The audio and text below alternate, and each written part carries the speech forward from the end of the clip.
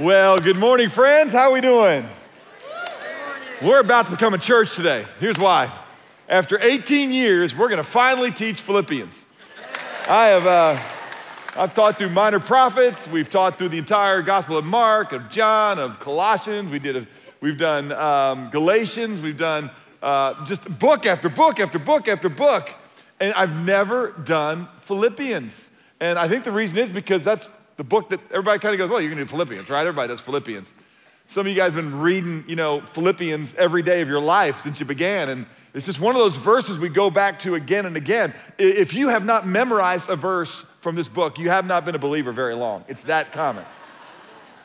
And it's just one of those places that we find ourselves gravitated to. I actually did teach a little of Philippians to our body. It was when we used to do these things called family camps up in Colorado. We'd take away, when our church was smaller, almost about 30% of our body would go to Colorado and hang out. And one of those weeks that we were up there, I taught through Philippians during the entire week. It was amazing. By the way, Plano, and I think maybe even Fort Worth, are going to do one of those again coming up next year. So get ready to spend your summer with just some community of friends there, which would be an awesome thing. But I love this book. I love this book. If I wrote a letter to this church, it would be like Philippians. It wouldn't be a doctrinal letter. There's lots of places you can get great doctrine, and man, we need to know doctrine. But I wouldn't write you a Romans, okay? I wouldn't write you a book on ecclesiology, which is really what Ephesians is. I wouldn't write you a book about the philosophy of the day and how you need to not be duped by it. There are other good resources out there about that. If I wrote this church a letter, it would be like Philippians. It's actually the only letter that Paul wrote that doesn't really have a rebuke in it. It's a love letter. It's a letter where he's just telling you, you're my people. Your hearts are with me. We started this whole thing together. I'm going to show you exactly what I mean by that. It was Paul's letter to friends, just telling them how much he loved them.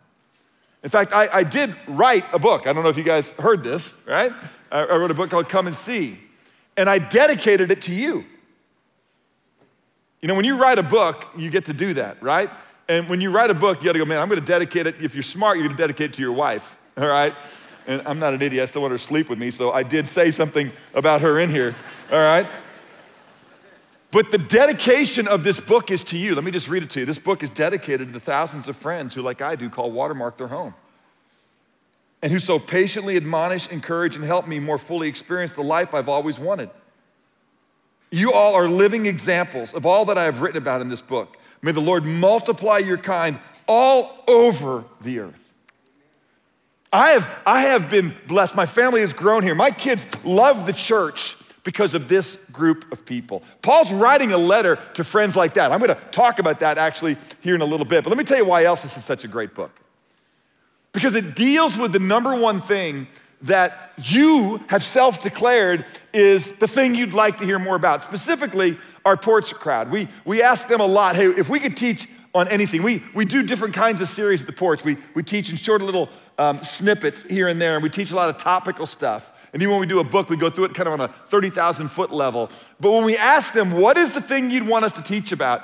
You would think they would say, man, dating, how to land somebody, right? How to close that chapter of our life and move on. Or hey, man, just how to handle money and the pressures, how to adult, or how to, just advance in my career. You'd think it'd be something like that, but you know what the number one thing our young adult community wants us to teach about? How to handle despair, anxiety, and discouragement. Our country has never seen so many people on antidepressant meds. Our culture has never seen so many people struggling with whether or not this life is worth living. And Philippians is the perfect book for our world. Because what Paul's writing to them and he's telling them is, listen, I have the antidote to your despair. I know what the problem is. Let me remind you what you need. Let me remind you who you are. And he's specifically writing to his friends that have come to understand the hope that we have in this world. Let me just explain something to you. This world is not perfect. Paul doesn't write this letter from a position of privilege. He writes it from jail. The first time Paul was in prison, in fact, we just got through, the last book we went through was the book of Acts. These are the last verses in the book of Acts. Are you ready? This is Acts chapter 28, verses 30 and 31. He says this. It says, and he stayed 2 full years in his own rented quarters. It sounds pretty sweet, right? No. They made him pay for where they held him. He was chained to guards. He was under house arrest.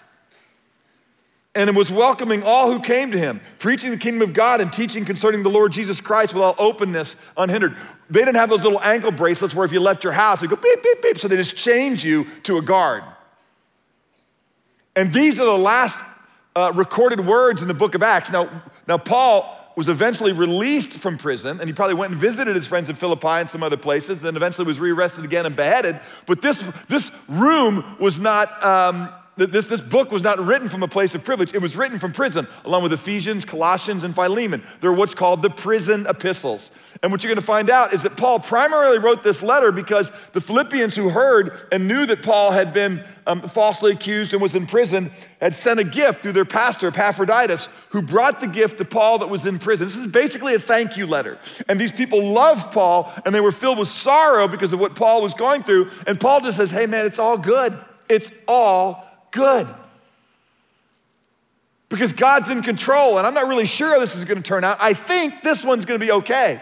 Because I don't think those folks that accuse me are gonna wanna come all the way here to Rome and testify against me because they know they don't have a case. But he just said, let me just tell you something. Even though I'm in prison, even though that my environment isn't exactly like I want it to be, even though my possessions have been stripped, even though the pattern of my life story has a lot of beatings in it, it's all good. This last week, last weekend, I wasn't with you guys because I was teaching at a conference in Mexico City. And when people heard I went down there and taught Saturday and Sunday in Mexico City, they go, man, Mexico City, that's a little rough right now. Were you a little concerned? I go, no, I was frankly a little discouraged that some drug cartel didn't catch me, throw a burlap sack over my head and cut my head off. Because had they, I'd have been home, right? I would have missed not getting to teach Philippians to you all and enjoying that, but like, hey man, I don't care, right? Or I'd had a few, scars on me and I'd come back and I had a great story. Now listen, that sounds a little bit, I don't know, sadistic. I don't know what it sounds like. All I'm just telling you is I was in Mexico City. I wasn't down there picking fights or walking around late at night or talking about the evils of drug cartels. I was sharing Christ, encouraging folks, equipping the Spanish church, and doing everything, the Spanish-speaking church, I was doing everything that I could just to advance the kingdom, and I wasn't really concerned what happened to me. That's basically Paul's attitude. And this book will encourage you. It will strengthen your heart. Because this world is not as it should be. Can I just remind you of this? This world isn't the world that your God wants you to live in. It is the world that we have, given that we have rejected God as our lover and king and redeemer and source of life. And so listen, God can't offer you what doesn't exist. He can't give you what doesn't exist. What doesn't exist is life and hope and peace apart from him. And so when you leave the God who is life, you're gonna move towards death. When you leave the God who is light, you're gonna move towards darkness. When you leave the God that is love, you're gonna move towards hate. When you leave the God who is peace, you're gonna move towards despair. And we live in a world that has moved away from God. And so the world's trying to find peace and meaning. To live is money, success, family, all the other things. No, Paul is writing and saying, listen, to live is Christ. And when you live with Christ in this world, you'll understand why you're here, while the world's all spun up, while sometimes you're in prison, while sometimes you have no possessions, while sometimes people betray you. All these things exist in Philippians, and Paul uses one word once about every 8 verses. The word is joy.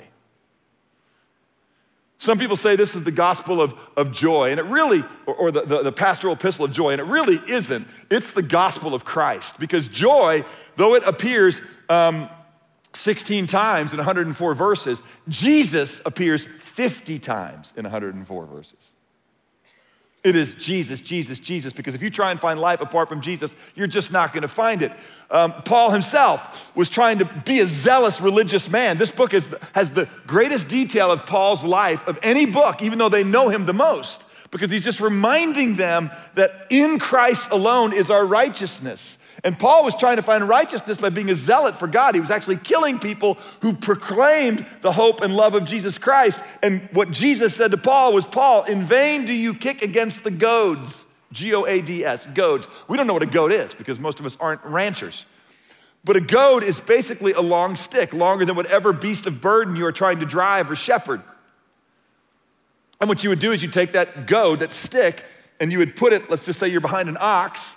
It would be a longer goad because an ox has a longer leg and the ox isn't moving. You would take that stick and you would put it right in his tender backside. And if that happens, you're gonna go, hey. And if you're an ox, you're gonna kick, right? Like, this ain't good. This ain't good. Stop it. But you're gonna realize you're kicking air. Like, what's back there? What hurts? And eventually you're gonna move. In vain do you kick against the goads. And what God's saying is, hey, guys, the game is rigged. In vain do you kick against me. You can't find life apart from me. And so Paul is reminding the church that as long as you try and find peace apart from God, in this broken world, you're going to have trouble in the world. When the Bible talks about joy, it says you can have joy in the midst of trials. Some people say, hey, the Bible doesn't talk about happiness, it talks about joy. That's a lie. The Bible talks about happiness all the time. The very first words out of God's mouth when he showed up in the person of Jesus, he goes, you wanna be happy? That's the word blessed. Then you just gotta stop thinking you can figure out life on your own. And you'll experience the kingdom of God, the kingdom of love and light and peace. You wanna be happy? Blessed are those that mourn over their brokenness and inability to find life on their own. You wanna be happy? Be gentle and meek. Let me lead you. You wanna be happy? Live with purpose. Suffer for righteousness' sake. Jesus is telling you how to be happy. Now, he tells you there's gonna be some happenings in this world, even if you serve me, that you're not gonna like. But don't let that bother you because you can still have joy. Okay, so happiness does have in its root the same idea as the word happenings. And what God wants you to know is there is no happenstance that's happening here. This is a story that he's working out in the midst of history, revealing who he is, and there's a lot of happenings on this earth that break his heart.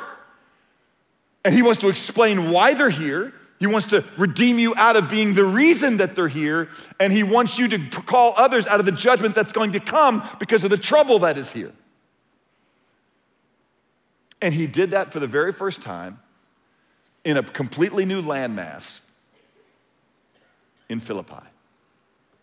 Let me show you a little map here. This is Paul's second missionary journey, in effect. He left his home church, which is there in Antioch, and he kind of went up and he revisited some of the churches that he started in what's called the Galatian region. That big area right there with Antioch in the middle of it, that's modern day Turkey, okay? You can see where Jerusalem is there in the bottom right of the map. Antioch is the church in what's modern day Syria that Paul was a part of. And on his second missionary journey, he went back to Derbe, Lystra, and Iconium and those places because those were the places that he had visited during the first missionary journey to see how they were doing and to encourage them. And then he went up more and more towards Northwest Asia, and he eventually was in Troas, and he was getting ready to cut back to the right and go further up into Asia, and Paul had a dream. And the dream was that you shouldn't go. Actually, God told him, I'm not gonna let you. He forbid him somehow. We're not sure of all the details, but he wasn't gonna let him go up to northern Asia, but he said, there's a guy over there in Macedonia. Macedonia is to the left. I'll show it to you one more time, where you see Neapolis and Thessalonica and Philippi. If you go on down, you see Athens. That's really modern day Greece. Bosnia and some of those other places are right there, but across the Aegean Sea there, as you move from Troas to the left, as you look at it, that's Europe. This is the very first church in Europe, and God sent Paul to Europe and said, we're gonna push the gospel this direction. Now, just to encourage Paul, I think, when he got there, the very first person that trusted Christ, believe it or not, was an Asian woman in Europe, whose name was Lydia, who was from kind of central Northwest Asia right there. But then the church started. This is the book of Philippians. And I just want to encourage you with it. I'm so excited to talk to you about this book because this book deals with the problem that we're all in the middle of.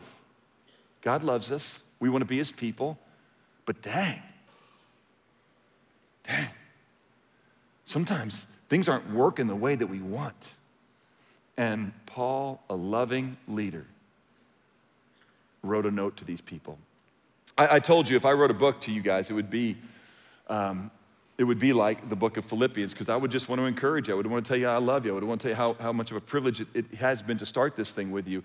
I'm just going to take a second. I'm going to give you a little backstory right here about why I would write a letter like this. Because, my story was I worked for 10 years kind of in Christian athletic camps and just was using sports and summer ministry in order to reach kids. And what I saw is those kids would keep going back home and they would get plugged into churches that were a lot like, if you're in Dallas, John described the day, where it just kind of was people going through the motions and their life wasn't changed. They'd come back the next summer to that camp and they'd go, this year's gonna be different. They'd go back to these kind of dead, limp-along churches that primarily they were all a part of, where they were going through the motions. And I finally just said to a group of friends, man, we got to get in the city and just set up shop. And we got to be a life-giving community to families. We got to disciple moms and dads so they can disciple their kids, 51 weeks out of the year, not just give us 1 week where we can tell them about the hope that's in Christ. I did that really all through the 80s. And then in 91, I got to Dallas and I ended up teaching a ministry that's a lot like the Porch. I would travel and I would speak. I did kind of Porch type ministry, some in Houston, some in the mid-cities, some here in Dallas. And then ended up becoming a teaching pastor at a smaller community. I'd done everything that I could to kind of serve them there. And I saw the whole and the aspects of what they were doing as a community. They were just kind of stuck a little bit. And I just said, hey guys, you keep doing what you're doing. I just feel like there's something else for me. I feel like what we're calling people to here just is falling a little short. We're not just supposed to have good doctrine, which we did. We're not supposed to be nice people, which they were. We got to be more on mission. And I don't know if I don't want to just support missions. I want to be a missionary. Actually, my wife and I did, as we looked at, and another couple of friends that we were close to, is we looked around and we said, okay, where is the largest number of English-speaking people that need to know Christ? And I just go, Lord, please let the answer be New Zealand. Please let the answer be New Zealand, And it turns out it wasn't New Zealand. And it turns out it wasn't Australia. It turns out it wasn't England. It turns out it was the United States of America. There were more people right here in good old US of A, just numbers of people in a language I already spoke, in a culture I was already familiar with, in a place that I already had developed a reputation of being just a faithful follower of Christ, that I could use that relational capital to call other people to something else. It turned out it was right here where I was. Now, what was so interesting is that about that time, I was also getting some phone calls from some friends in Atlanta who were just like the small group here that I was spending some time with, and they were just saying, Todd, we want to start something here. It was in Marietta, Georgia, a really beautiful part of Atlanta, and they were getting ready to start a church. There were some friends that were the very senior part of the Chick-fil-A world, right when Chick-fil-A was just beginning to be Chick-fil-A. And they said, come down here and let us just start to reach and serve our community. When I started ministry, I was making about $10,000 a year. And then even when I was teaching in the 90s, I was making in the 20s. About $20,000 a year. And these friends, I had 5 kids, under 7. We were living in a 1,700 square foot home in 1999. And I loved it. It was just amazing. All 7 of us. And we just one of some of the sweetest times in the history of our family. Love grows in small places. And anyway, this group had me to Atlanta a couple of times. And I go, this really might be where the Lord wants us. That's part of that land where there's a lot of non-believers, and I eventually brought my wife down there with me. And when I brought my wife down there with me, they said, Todd, we're probably gonna ask you to come and lead us in this mission as we start this work. And they said, we just wanna show you some of the places, near where we're gonna launch this thing and where we think you can live based on how we wanna bless you. And they drove us through the most beautiful neighborhoods I'd ever been in. I mean, they were gated communities with little swimming pools and tennis courts just for that community. The houses they showed us were on acre lots with 5 and 6 bedrooms. And I remember thinking to myself, there is no way my wife is gonna pray about whether God wants us in Atlanta, right? It's over, right? I mean, it's a godly woman, but I mean, oh my goodness, are you kidding me? All right? Plus, they fed us Chick-fil-A nonstop when we were there. It was amazing. There wasn't a Chick-fil-A in Dallas at the time. And so, lo and behold, we get there and we go back one more time. It was the time they were gonna ask us to be the senior leaders of that church. And we landed, we got the rent-a-car, we got in the rent-a-car. This is a true story. And I just grabbed my wife's hand as we started driving to go meet him in Marietta. And I just said, Lord, would you just direct our steps? We want to do what you want us to do, right? We just want to be where you want us to be. All we want to do is make disciples and be on mission. I don't want to lead a church. I want to be a part of the church. Will you show us if this is where, we love these people. We love what we see, but we just want to go where you want us to go. True story. And as soon as I got done saying amen, okay, I let go of my wife's hand and I turned the radio on. And when I turned the radio on, this is the very first thing I heard. God bless Texas with his own hand.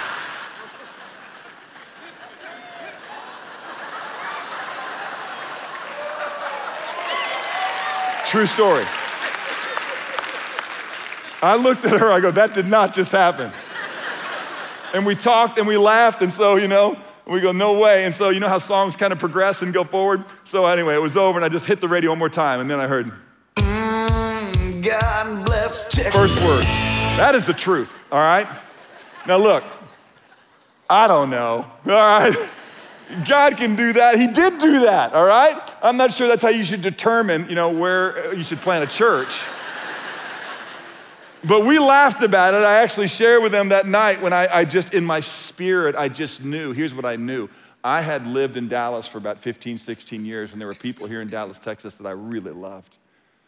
And they were for me, and they were praying with me, and they said, Todd, that sounds like an amazing thing. It sounds like those folks are ahead of us, okay? We don't have anything. You ought to go there.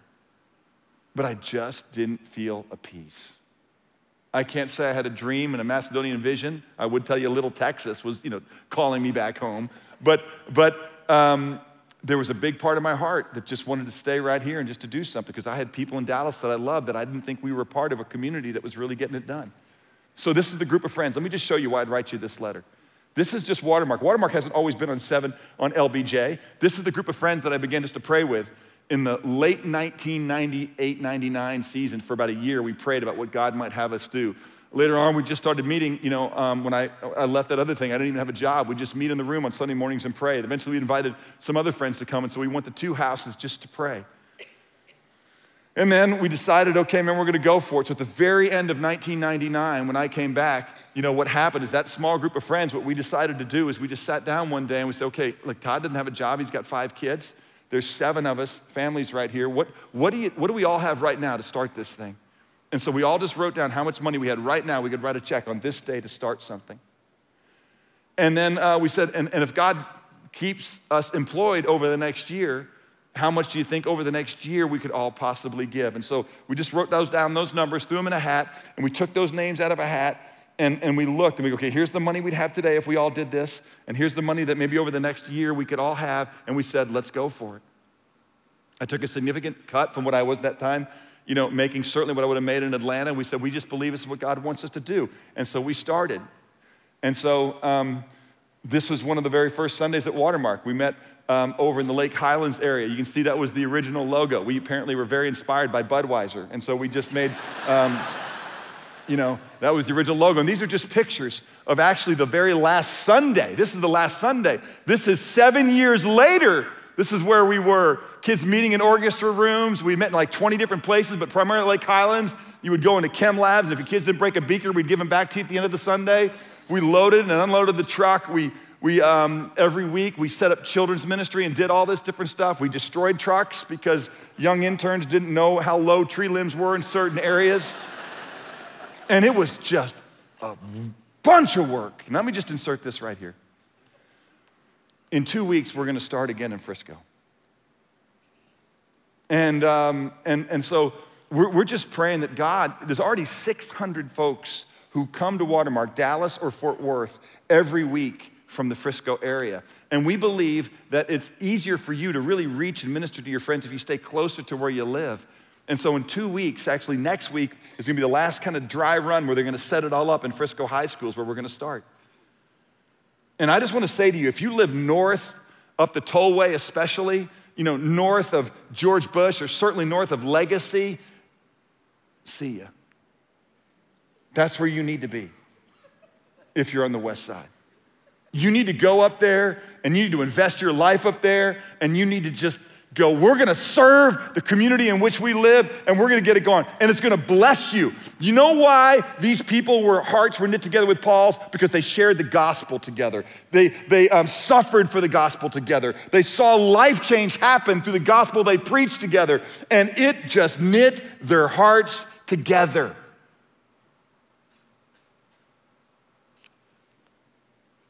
In 2000, not long after that, we had bought a piece of property. This is what this property looked like when we initially bought it. Okay, here's the last picture I'm gonna show you of just this. This is Watermark, and basically, the year, 2003 through 2007. That's all we had here. We'd still be meeting all over the community. We used to say, man, if you can find us, you can hang with us on the weekends. And we just slowly put together something here. And it's why last year we took a bunch of the folks. This is a picture of the very first group that were members of Watermark. Some folks had died, but by and large, we went to the Bible Museum and last year, right before it opened, we just said, we've given our life to this book and the God that it talks about. And there was 100 of us that started this thing back in the year 2000 and that have just developed this thing, and off and running we are because we have been on mission together. We have suffered together, and we have seen Christ work together. And I love this body. And I would write you a book like this. This book, when it starts, it says it's from Paul and Timothy, and I'll tell you about that in just a second. And it says, bondservants of Jesus Christ. That's different than the way that he starts the book of Romans, the book of Corinthians, the book of Galatians, the book of Ephesians, the book of Colossians. And even when he writes a letter to his disciples, Timothy and Titus, he doesn't start that way. He starts by saying, Paul, an apostle of Jesus Christ, because he's writing with a sense of, hey, this is who I am. I'm sent forth from Jesus to teach you dogma and truth. I'm sent forth from Jesus to say, this is how the church should be established. Timothy and Titus, when you guys go and found churches, this is the way they've got to be founded. This is the way you name leaders. This is the way you treat widows. This is the way you handle the word of God. I'm an apostle. But when he writes the Philippians, he doesn't say I'm an apostle. He just says, hey, man, I don't need to come at you with a bunch of position. I'm just your brother, and I'm a bondservant of Christ. When I describe myself, I steal another word from Paul. It's 1 Corinthians chapter 4, verse 1, where it says, if any man regards me, let it be as a servant of Christ and a steward of the mystery of God. And basically, what I just want to do is let you guys know that, look, I don't really care if you guys like me. I just really don't. I don't care if other pastors like me. I don't even care if other, Christian leaders like me. I care that you guys know I love you. I hope you like me because I hope you see me love you and serve you. But I'm a bondservant of Jesus Christ. And I want to teach what he wants me to teach, and I want to do what he wants me to do, and I want to call you to what Christ wants to call you to, and I want to do it with you, and I have. I have done it with you, and I've been so grateful that we've been able to do it together. And I want to tell you, I just think about how what the Lord has done with us. And I'll say this real quick thing too, because some of you guys are thinking, do I really want to go and start this thing all over again in Frisco? I'm going to tell you why you do. My friend Kyle Kegler, who is one of those original 7, who's the leader of our Plano campus and up there leading them today, he just said, man, you want excitement in your life? You want terror? Start a church. You want a sense of awe? You want a sense of all that God can do? Go for it. You want to knit your hearts together to Jesus? Then get out there and take a risk for him. And then, the closest friendships in the world are friendships that are formed in foxholes when you go to war together and you suffer together and you see what God does as you beat back evil together. You want to see your kids grow up really loving Jesus? Then model for them what it means to really love Jesus and say, I'm not going to go to a place that's comfortable just because I can. I'm going to go someplace where there's no beachhead yet, and I'm going to establish it. And we're going to establish something up there that's not there yet, and we're going to love other people. That's what we did. That's what we did. It's a lot of work. I don't know, have we rolled the video of just the setup? I'll just put it behind me. This is again, it's like 4 years in. This is what we used to do every Sunday at Lake Highlands. This was the tear down setup. And that's about what's happened in Frisco. And I'm just telling you, it's worth it. Some of you guys think you kind of rolled in here and somehow, I don't know, we got some rich uncle who died and just bought us a $100 million facility on LBJ. No, man.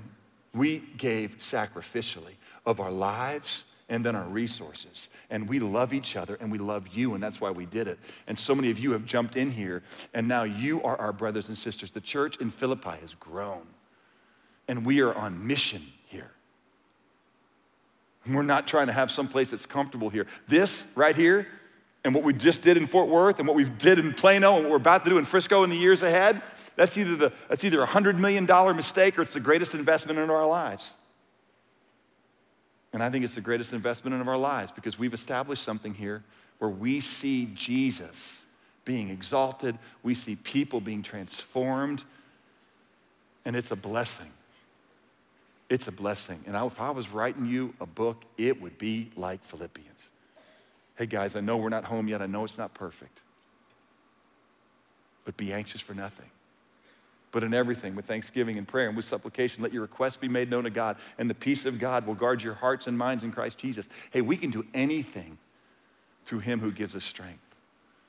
Doesn't mean we can't build stuff with money we don't have. It just means it doesn't matter what our circumstances are that we go through. We can be God's people. Our God will supply all our needs according to his riches and glory in Christ Jesus. And he who began this good work in us, he will bring it about to completion. That's verse 6. The other ones were in chapter 4. As long as we do nothing from selfishness or empty conceit, with humility of mind, consider one another as more important than ourselves. We don't merely look out for our own personal interests, but also for the interests of others. As long as we have in ourselves the same attitude which is in Christ Jesus, we're gonna change the world. That's all Philippians. Look what Paul says. I want to pick it up here in just verse 3, and I want to read you. This is my heart towards you. I thank my God in all remembrance of you. I want to tell you guys this again. I love you people. This is my church. This is where my kids fall more in love with Christ. This is why my kids, now all adults, radically love Jesus, because they find people who want to live for him. They believe in the God that they have seen work in and through your lives. I always offer prayer for you with joy in my every moment, in view of your participation in the gospel from the first day until now. For I am confident of this thing, that by the grace of God, as we yield to his Spirit, as we pray for one another and spur each other on to loving good deeds, as we practice one another's of Scripture, abide to his word and yield to his Spirit, he's gonna finish this thing with us. And if we do our job, there's gonna be a Timothy and a Titus after us who are gonna make it even better in the days ahead. And we're gonna finish strong. We're not gonna get more comfortable. We're not gonna just kind of go through the Christian game and motions. No, this is going to be a mission, and a better one, because there's more of us with more resource than ever. Let's go, church. For it's only right, verse 7, for me to feel this way about you, because I have you in my heart, since both in my imprisonment and in the defense and confirmation of the gospel, you guys have been partakers of grace with me. See, the Philippian people, as soon as Paul left Philippi, and I'm going to tell you about what that was like, they chased him to Thessalonica with money. Say, Paul, what you did while you were here with us, go do it in Thessalonica. A little bit later, he's down in Corinth. Hey, Corinthians, don't give him any money, because we don't want you to think Paul's there to start a Chick-fil-A franchise. He is there to advance Jesus. So you just let Paul love you. Guess how Paul lived when he was in Corinth? The church in Philippi. Paul goes and he's in prison. Guess who chases him to prison in Rome? His church, and says, we love you. We haven't forgotten you. Are you okay? And Paul says, oh man, I'm okay. For me to live is Christ. If I die, don't worry about it. I'll be home waiting on you. You just get after it in Philippi. But if I'm alive, you can be sure of this. The whole Praetorian Guard is hearing about Jesus. Let's go, church. He says, you are all partakers of grace with me. Verse 8, for God is my witness, how I long for you with all the affection of Christ Jesus. I do. I love being with you all. I love being not just a pastor here. I love being a part of this flock. I love the way you guys encourage me when I'm weak and help me when I'm struggling and admonish me when I'm unruly. This is my family. And this is the letter I would write to you. Now, this whole thing started, I'm just going to send you back a little bit. If you want to, turn to Acts chapter 16, because Acts 16 is kind of where this whole thing started, okay? We taught almost a year ago to the day, can you believe it? We were in Acts 16 and 17. That's where Philippians came out of. It wasn't written there. It was written in Acts 28, 30 through 31 while he was in prison. I already told you that, right? But Acts 16 is when this whole mess started. I'm gonna show you why Paul loves these people. Because basically what Paul did is he went and he hung out down by a river. He talked to whoever was there. He found a fashionista who happened to believe what he said. He moved his operation to her house. He found some drug-induced slave girl that he set free. He got beaten. He basically started a riot, got thrown in jail. There was an earthquake, and he started a church. That's Acts 16. I mean, he went to war with these people. Let me just read it to you. It says in verse 11, so putting out to sea from Troas, after I had seen this vision of a person in Macedonia, and God bless Philippi, came on the radio. We, which is basically Silas and Timothy and Paul and Dr. Luke, ran a straight course to Samothrace, which is a little mountain there on the way across the Aegean Sea. And on the day following to Neapolis, which I've been in Neapolis, there's really no reason for Philippi to exist. Philippi is not just some nondescript, unimportant city. It does actually have some import. Philippi was named after Philip, the father of Alexander the Great. Later, the Romans went in and took it over. It was a strategic city because basically, if you're going to have a trade route that moves from Rome all the way through, Asia, the Silk Road, what you have is the Appian Way or the Ignatius Highway went right through Philippi because it's surrounded by mountains. And you had to go through Philippi unless you were going to climb the mountains in order to make your way either to a seaport right there at the Aegean Sea, or if you were by land, which is what almost everybody was, you had to walk up around that arch and you went right through Philippi. And there was a paved road there that started about 300 BC. And so the Romans, when they became the rulers of the world, they went into sweet little Philippi named after Alexander the Great's daddy. And I love it because the name of the city was called Colonia Julio Augustus Philippiensis. That's what they called it. Where are you from? I am from Colonia Julio Augustus Philippiensis. Where are you from? Waco,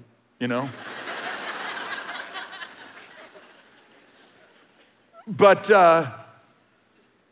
this city that had this big name wasn't really important. It wasn't like Rome that had this enduring civilization. It wasn't Babylon known for its luxury. It wasn't Athens known for its education and philosophy. There's really no reason that Philippi is on the map, or I would have visited Philippi except for one reason. They got a letter. They got a letter from one of God's servants. And God preserved that letter for you and me because he knew in 2018 when this extension of the ministry to Europe would make its way even further to North America, that we would struggle as we try and be on mission with each other. And we needed to not be anxious. We needed to not be overwhelmed. We needed to have joy in the midst of a world that's not as God intended to be, and we need to be reminded why we're here.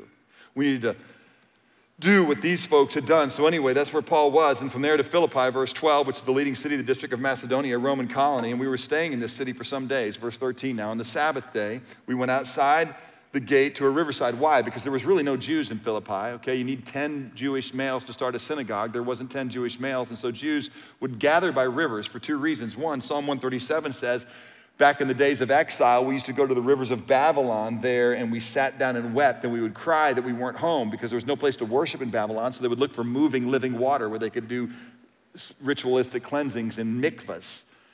And so they would go down by the river. So Paul goes, there's no synagogue. That was Paul's model. He would go and see, is there anybody who has any concept of who God is, how he's revealed himself to the Jews, the wonders that he has wrought already, and is waiting during these now 500 years of silence for what God's gonna do next. And I'm here to tell them God has done something next. God himself has come. The prophet Isaiah's visions have been realized. The fulfillment of the law has been accomplished. You've been set free because God has come. And he would go and he'd look for Jews. And he thought, man, if there's any Jews here, they're gonna be down by the river. And guess what? There really wasn't. There was, though, a God-fearer. A God-fearer was a Gentile that had heard about the Jewish God and basically had embraced the idea. And so Lydia, it turns out, is from Asia, Thyatira, somewhere on the road from Antioch up there to what was Troas, where he launched from. That's where Thyatira was. It's actually Lydia went back, I think, to Thyatira and planted a church. It's one of the 7 churches in Revelation that a letter is written to. But all that to say is that he goes down there and he began speaking to some women who had assembled. Interesting, isn't it? That the church began with Jesus, his servant, Paul, just finding a faithful woman. You know the very first person in the scriptures that Jesus himself told them, I'm the Messiah? It was a woman. Women have great dignity and value. They are equal in honor, and they are beautiful, and we need them. There are roles that men play and roles that women play. We're not the same. But let me just tell you something. Jesus loves to work through men and women.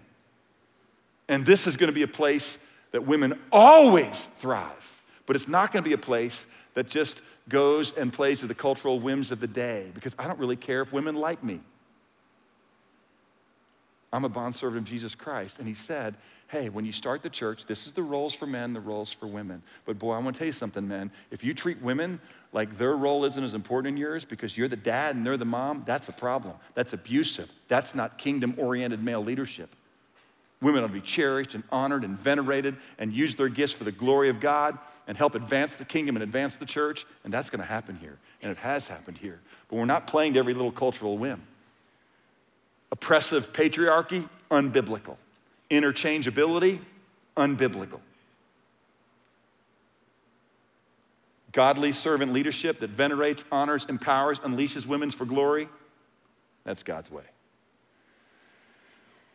A woman named Lydia from the city of Thyatira, a seller of purple fabrics, a fashionista, okay, a worshiper of God, was listening. The Lord opened her heart to respond to the things spoken by Paul, and when she and her household had been baptized, she urged us, saying, if you have judged me to be faithful to the Lord, come to my house and stay. And she prevailed upon us, and so Paul moves in with this chick.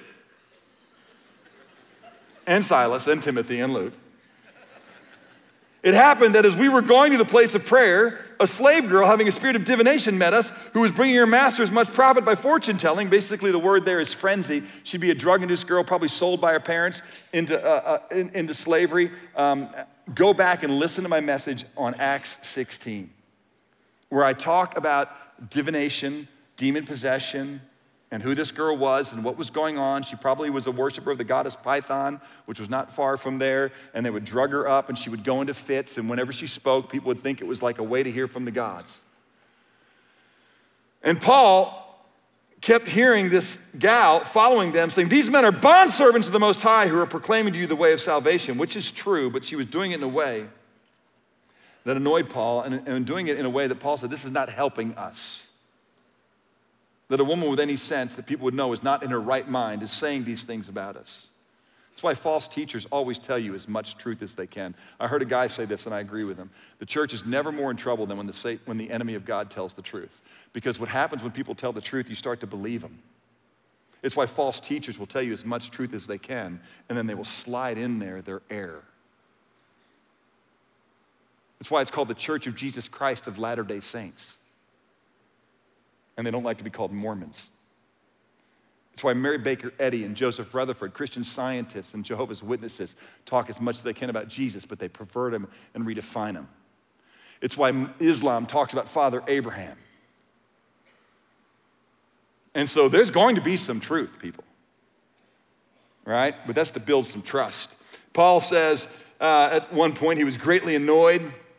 I command you in the name of Christ to come out of you. Let me just fast forward what happens. Basically in verse 20, they brought these guys that took away their money-making operation, and they threw the city into confusion and said they're Jews. It started a race riot. Anti-Semitism is at the root of this. And basically they were beaten with rods. They were thrown in jail. And so Paul starts a Christian worship band in jail. He's in stocks. He starts singing, okay? And while he's beaten, probably his back is bloody and exposed. Who knows if it's broken? His back is beaten with rods. They couldn't kill him. Okay, but they would beat you to the point of death.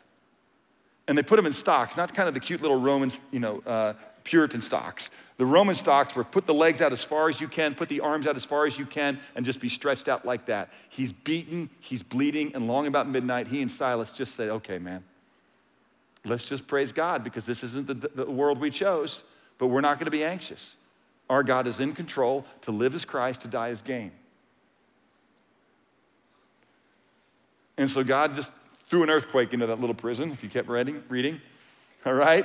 And the jailer thought, okay, man, the earthquake happened, the jail walls have fallen down, the stocks have been busted open, surely the prisoners are gonna run away. That means the jailer's gonna be executed. And Paul says, hey, man, don't kill yourself. Come here. I haven't gone anywhere, and neither have these guys who can't believe I was singing to this God and praying to this God who apparently has just delivered us. We're right here. And that jailer said, I gotta know that God. So they went back to that jailer's house.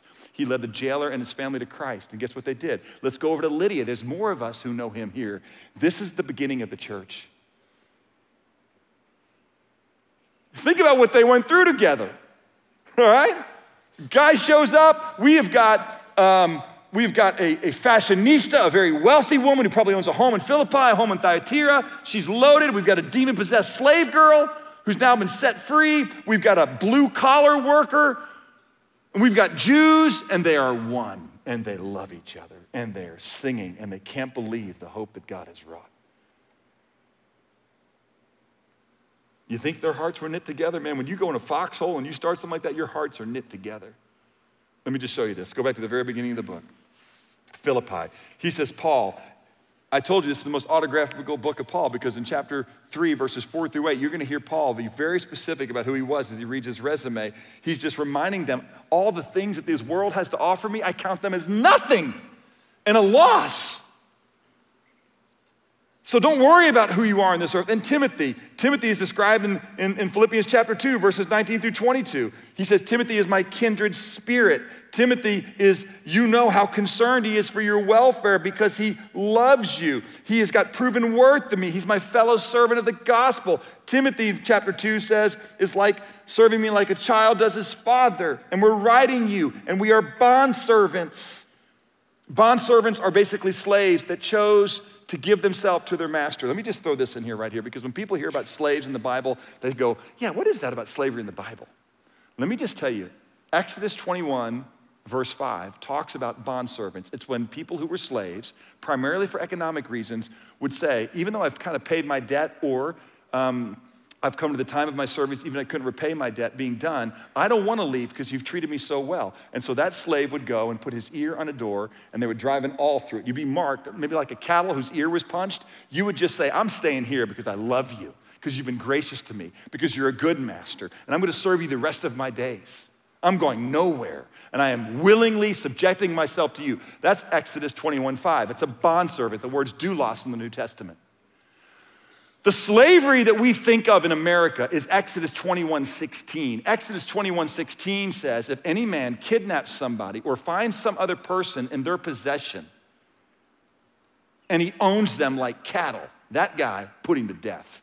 It was ignorant, hick, uneducated men who did not rightly divide the word of truth, who tortured the scripture to give us permission to institutionalize the slavery that was in England and that was in Europe and that was in America. The Bible never endorses slavery as we've known it. If you want a little short 7 minutes on that, there's a podcast called Real Truth Real Quick. What's the Bible say about slavery? I talk you through it right then in a quick way. Don't ever let somebody tell you that a person who knows their Bible would have ever been a part of slavery, the way it's been known in our country. But Paul is saying basically this to his friends. I am a servant of Christ, and I'm writing to all the saints in Christ Jesus. I mean, the word saint is interchangeable with Christian. Saints are not people that have done 2 miracles that folks, after they died, have prayed to and something's happened. There is just saints and ain'ts. That's it. And the only way you're a saint is if you're in Christ Jesus. The word saint is the word hagios. It's the word holy, and it means separate. And Paul said, hey, don't go build a monastery in the wilderness and separate yourself from the world. No, you saints are in the world for a reason. You're here, Watermark, for a reason. To be God's church, and you live in the world, but you're not like the world. You're separate from the world. How are you going to be separate? 3 ways. Number 1, in your love for one another. This is the only real admonition that Paul puts in the book. In Philippians chapter 1, verse 27, he says, listen, conduct yourself in a manner worthy of the gospel of Christ, so that when I come, and see you or remain absent, I'll hear that you're standing together, firm in one spirit, with one mind, that there's no little divisions or factions among you because God's brought us together. We're unified in him. A little bit later in chapter 4, verse 2, he just basically says, hey, Yodi, okay, and Syntyche, you guys got to get along. Paul never mentions a guy's name in this book, and he talks about the fact that there's conflict. I'm just saying, all right? The gals, we're not getting along. And he just says, stop it. No more cat fights. But it isn't about just the women. He's just saying, hey, Philippian church, you guys got to get together. Love is what marks you. That's the only real admonishment in the book, is a reminder that we cannot have little schisms and factions and divisions among us. And then he basically says this. So love is important. What else is true of saints? Holiness. What marks a saint is their love for one another and that they're in the people, but they're separate. Okay? In Colossians chapter 2, in verses 14 really through 16, he says, listen, guys, you know why the world isn't working out perfectly for you. So do nothing with grumbling and disputing.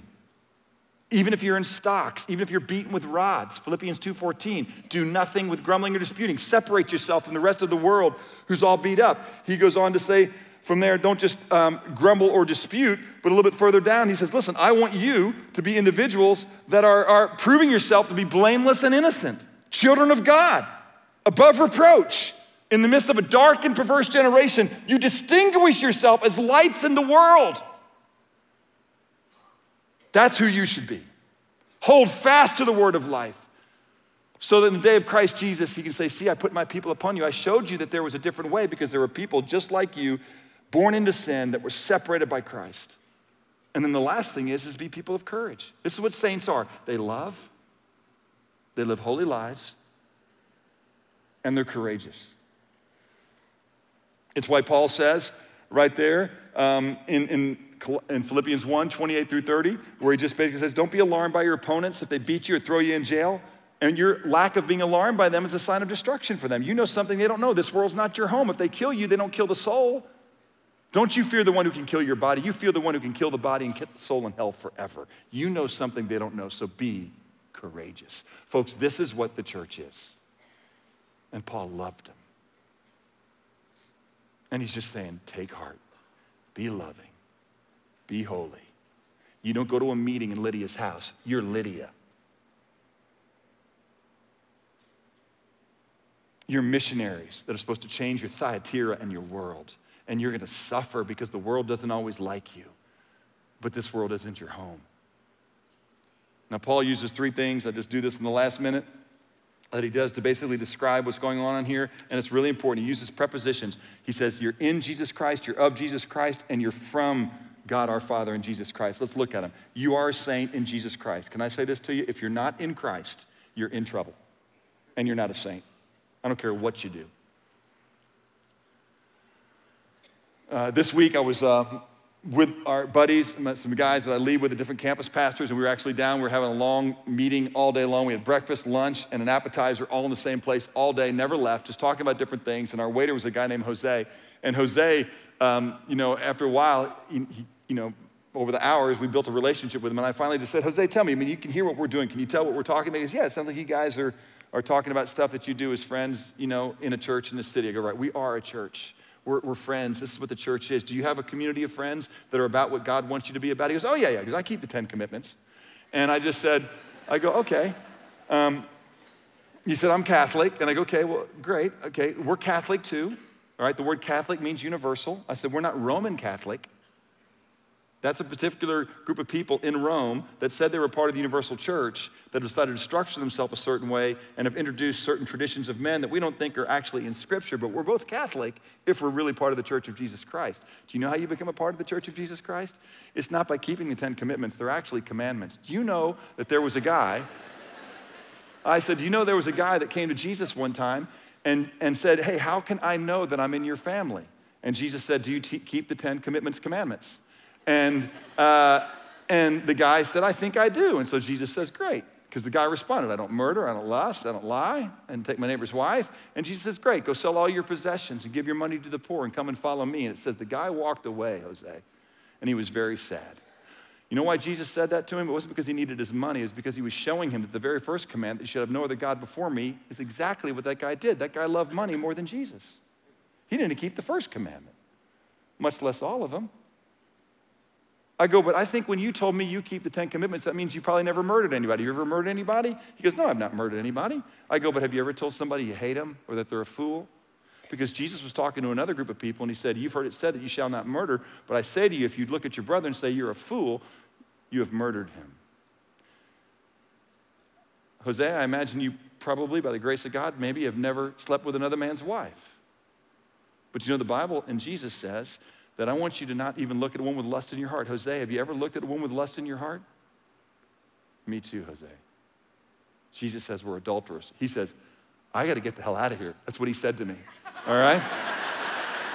I go, Hosea, no you don't, bro. You got to get the hell out of you is what you got to do, all right? And here's how. And I told him what Paul told Lydia.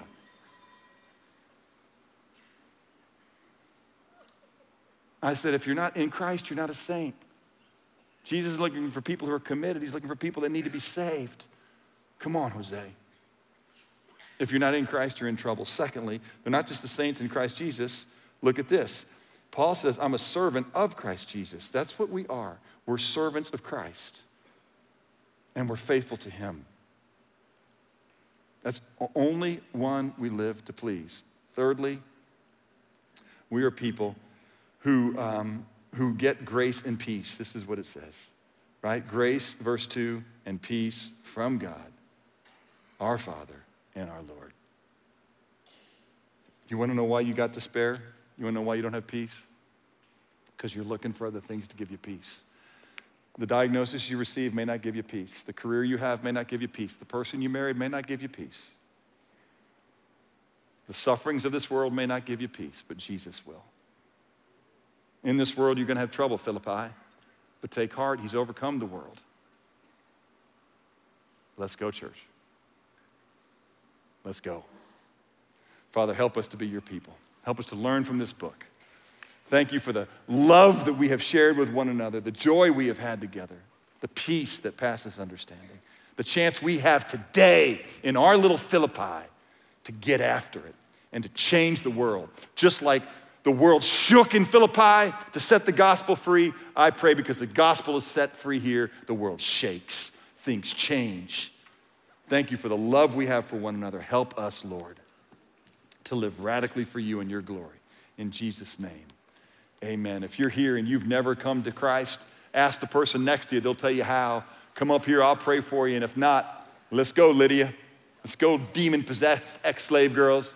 Let's go, jailers. Set them free. We'll see you.